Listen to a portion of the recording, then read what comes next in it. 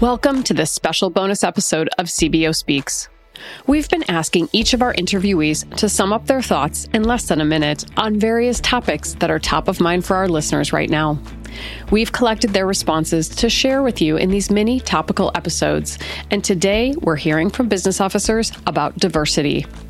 Hearing and valuing input from people with all types of experiences, perspectives, skills, interests, and backgrounds can lead to an environment rich with innovation and creativity, which, as we'll hear from our CBOs, is especially impactful to the mission of higher education.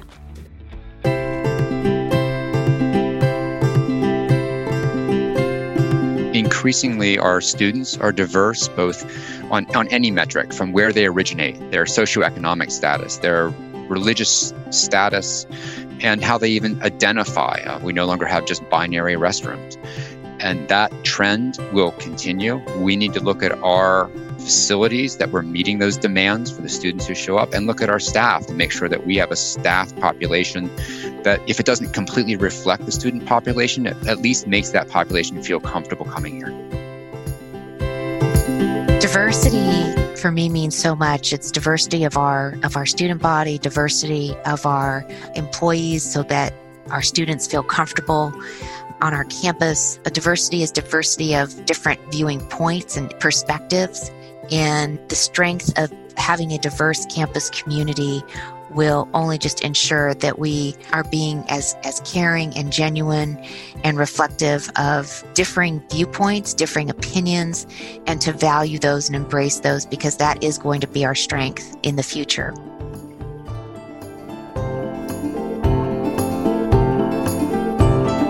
To me, being diverse is, in a variety of ways, reaching out and developing a diversity within the institution and recognizing that that's a growing opportunity as a quote-unquote student market segment.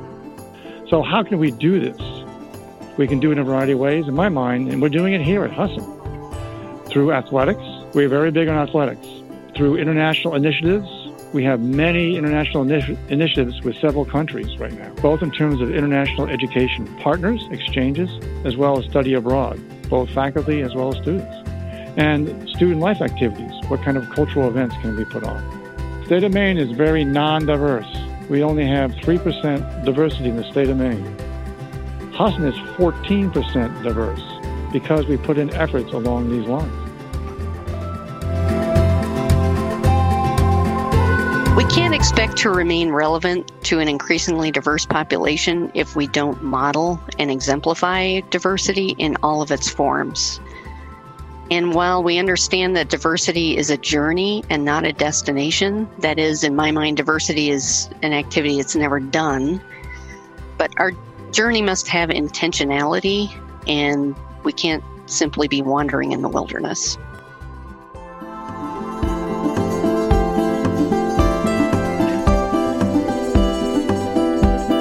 Diversity it's a key to everything because they give you different voices. Like this, it goes with collaboration. If you involve as many people as possible, but those people, if they're all of the same kind, or they cut from the same thread or the cloth, then it's not going to help you. Having people with different experiences in life adds to the quality of the decision making, because they'll give you ideas that you have not heard before. I really value diversity kind of in all of my interactions, and I think that within our professional careers, and this is not specific to higher education, I think the more diversity that you have in attacking problems, the better in almost every situation the solution is going to be, and not being caught up in the diversity of race or ethnic background, but the diversity of economics, the diversity of anything, any particular thing that makes two people different contributes to that diversity. And anytime you have different perspectives participating in developing a solution, the better that solution is going to be. Diversity, we should all embrace it and celebrate it. Diversity is so powerful in all that we do. We live in a global, mosaic society, and that should be reflected in all that we say and we do. And diversity adds so much richness to anything when you can bring people in. And it just makes things more exciting when you can hear the different mindsets, meet different people, understand something other than what you're very familiar with. It's education in itself when you diversify the people around you. The face of the world is changing. Literally, very quickly, Black and brown faces will become the majority. Higher education must acknowledge this from both the perspective of the student population and faculty and staff and administration. We must first acknowledge that our pool of students will look more diverse, and as such will need to see representation from their communities amongst faculty and administration.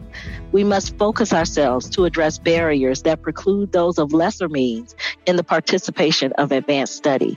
These barriers include financial and discriminatory practices and/or policies. We must address affordability, and we must address, and higher education must be willing to first address this by changing our whole way of thinking, crossing geographic lines, making this affordable for international students, and so forth. Diversity is critical to the success of any mature organization. Diverse opinions, perspectives, and backgrounds leads to better understanding of the issues and therefore better range of resulting solutions. There are very few, if any, issues in this complex world in which a single person knows or understands enough to single-handedly solve a problem. Embrace others' knowledge and perspectives and become smarter as a result. Diversity means to me authenticity. The ability to share information, seek different input, and be creative is key to navigating our new higher education business models.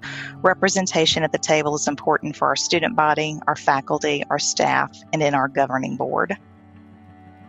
All of us should every day think, what new interaction can I have with someone that I can learn from and grow from? I also think if you look at our society, as more of our neighborhoods become segregated, either economically or racially, that higher education may be the first time that young people have an opportunity to be part of a diverse culture. And wow, what a great opportunity for us in higher education to help bring that together. That doesn't mean it's always smooth, but that means it's a wonderful learning opportunity. Students have to see themselves at the front of the classroom. And so, we have to make every effort to change the culture of the institution so that people understand what the barriers are to having a more diverse community. One of the things I'm extremely passionate about is set forth in a book that I think is really excellent called Becoming a Student-Ready College. And in that book, the authors talk about the concept of deficit thinking and how that can lead to unintended biases that someone like myself or yourself, who might consider ourselves as extremely welcoming of diversity and a champion of diversity, just might not really be aware of. That's a book that I would commend to everyone. And there are a lot of great ideas in there about how you can break down that deficit thinking that can happen as you're increasingly dealing with new populations, not the traditional populations of students. Effective leaders need to be focused on both diversity and inclusion. When we focus on diversity, we should also be actively working to create a welcome environment inclusive of all personal and professional identities. We do this because diverse representation and an inclusive environment where all people with their wide-ranging skills, abilities, thoughts, and ideas are valued. It's not only better for the individuals themselves, it's better for the group, and it is better for the organization as a whole. It goes without saying, I think it's so important to bring diversity to our institutions, our students, our faculty, and our staff. the diversity of thought, helping so much in shaping our thoughts and our actions going forward. And again, even as we think about the changing demographics, which show a decline in the Caucasian population and increase in our Latinx communities, we're going to need to pay really close attention to ethnicity, and we of course need to continue to pay attention to the promotion of women in the workforce. Today, we heard from David English, Debbie Addition Astone, Craig Hadley, Laura Hubbard, Ketan Gandhi, Aaron Howell, Susan Allen, Dawn Alston, David B., Leslie Brunelli, Robert Moore, Sherry Newcomb, Teresa Constantinidis, and Susan Scroggins. You can find full episodes of CBO Speaks from all of these CBOs by visiting nacubo.org under Professional Development, then click Podcasts, or by subscribing to CBO Speaks in Apple Podcasts to get the latest episodes instantly.